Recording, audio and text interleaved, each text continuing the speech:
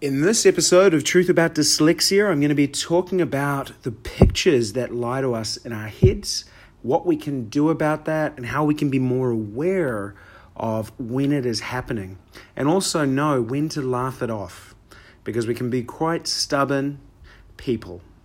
This is the Truth About Dyslexia. So in this episode, I really want to dig into the lies that are in our heads. So I'm traveling the world at the moment for a close friend's wedding. I'm in Copenhagen, if you've ever been here. It's a beautiful, beautiful place.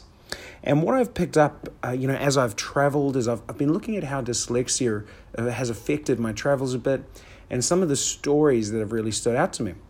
And I'm actually traveling with a friend who also has dyslexia here. And what I've noticed on both of our cases is just how our pictures lie to us. Now, they can lie to us in really large ways, but they can also lie to us in very, very small ways. And what I mean by lying is we can truly believe something to a point we have a picture stuck in our head that it is the absolute truth. But in reality, it's not actually at all the truth. I'm going to give you a couple of examples. The first example is I was looking for a lighter in my bag, and I dug deep, and I ended up finding this white lighter with a little bit of text on it about where it was from. It was a gas station in New Zealand. And looking at the gas station, I know I've been there in the past. Wouldn't be for a while, but I saw it. And what went through my head is, okay, I must have got this lighter. I could see myself going to the gas station and getting it, even though that didn't happen. And I believed it was my lighter because it was in my bag, and I've been there before, so putting two and two together, I truly believed it was my lighter. Now, going a day or two down the track, I actually end up chatting with my friend from New Zealand, and I realize she tells me it's her lighter, she brought it over, she lives close to me in New Zealand. But I could have sworn to you, black or blue, it was my lighter before that conversation. I had the picture of me going in and getting it, even though that didn't happen, and I truly believed that was the truth, where it wasn't. So you can start to see how pictures can be very powerful and very scary sometimes. The second example of that is my friend. We were talking about my girlfriend in New Zealand, and what she actually noticed was she had a story in her head for, must have been 2.5, 3 years, about where I met her, what she did for a job, and what she did. She thought she was actually someone else. And I was like, no, definitely sure, I'm right on this one. I'm pretty sure I met my girlfriend. I know what it is. But in her head, she had heard something, put two and two together, visualized the entire experience, truly believed that was where I met my girlfriend and what she did for a job. And she'd been living like that for 2.5 years. Now, this wasn't a big problem because it's not like it affected much in her life, but it was another great example of how we can put facts together that aren't actually true to create stories in our head that then drive our actions.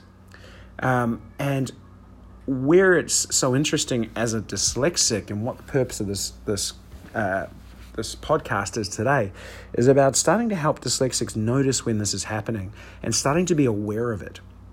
And also not to get angry with the other person. Those two were pretty tame cases, but there are some times where your pictures lie to yourself that actually drives very negative emotions and negative reactions to things that happen in day-to-day life. Now, if you can start to be aware of it, if you can start to see this happening, you can start to see, oh yeah, I am wrong around a picture, and actually understand that that is part of your dyslexia. It can actually relieve it a little bit in your mind instead of just waving it off and thinking, oh, okay, that didn't matter. Because what happens is the more you're aware of the small things, the more you start to be aware of the bigger things holding you back in your life. And the scariest thing is you can start to realize that some of the pictures of your past that may have actually developed your character may have been false. And it's not so much of a problem with the good character traits, but some of the negative character traits can be very misjudged. I always remember back to being in school, sitting in a classroom in a maths class, and this is the picture I have in my head, and I don't know if this is true or false, where a teacher put up a mathematical equation on the board, and in my head I thought I knew it. My maths isn't actually too bad.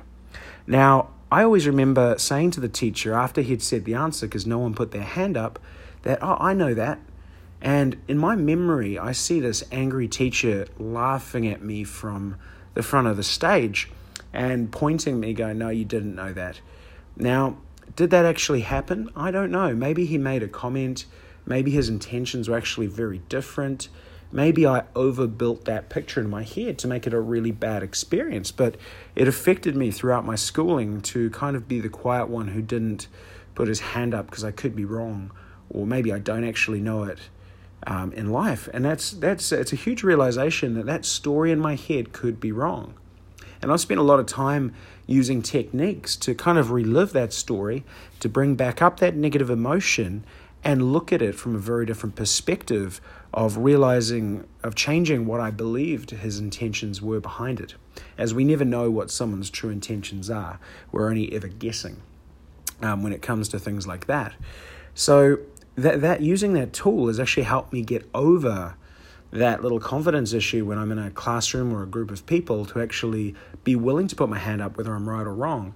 And that is it's a real powerful change in my life.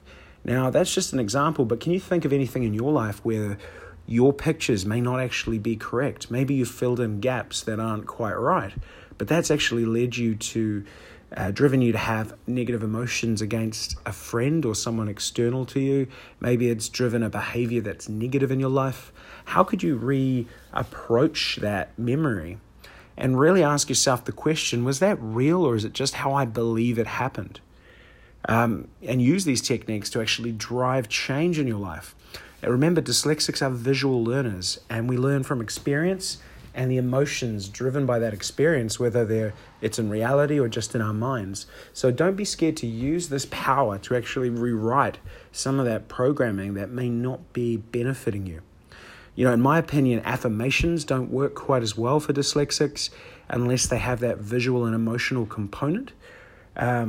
I'll give you an example. When I'm trying to reassess some of my pictures in my head that may be false, I try and visualize it like a movie and look at it and watch it in my head, what happened. I then look at changing that movie to what probably actually did happen or what would benefit me. And if I do that a few times, what happens is that emotion starts to drain from that event, and I'm able to reapply it in a better, more confident way. Now, I don't do this daily. It's more when something comes up that's obviously not right, or I've taken the wrong emotional context from it. But that's kind of what I wanted to share today is for dyslexics, be very clear on the pictures in your head. Realize they can be wrong, and not to get angry at yourself for that, but just realize that's dyslexia. I try and laugh it off, to be honest. I laugh and go, dyslexia, in my head, when things happen like that. And it makes my life a lot more relaxed. The old days, I used to beat myself up for being stupid or having issues, but now I just laugh it off. That's just who I am. So I hope this episode's been interesting. I hope it's given you a few ideas. I hope you take some time out of your day to just be a bit more aware of these pictures. Are they real? Aren't they? If you don't know, then what's wrong with changing them to something better? But have an awesome rest of your day. Make sure you check out truthaboutdyslexia.com. And until next time, it's been Stephen with The Truth About Dyslexia.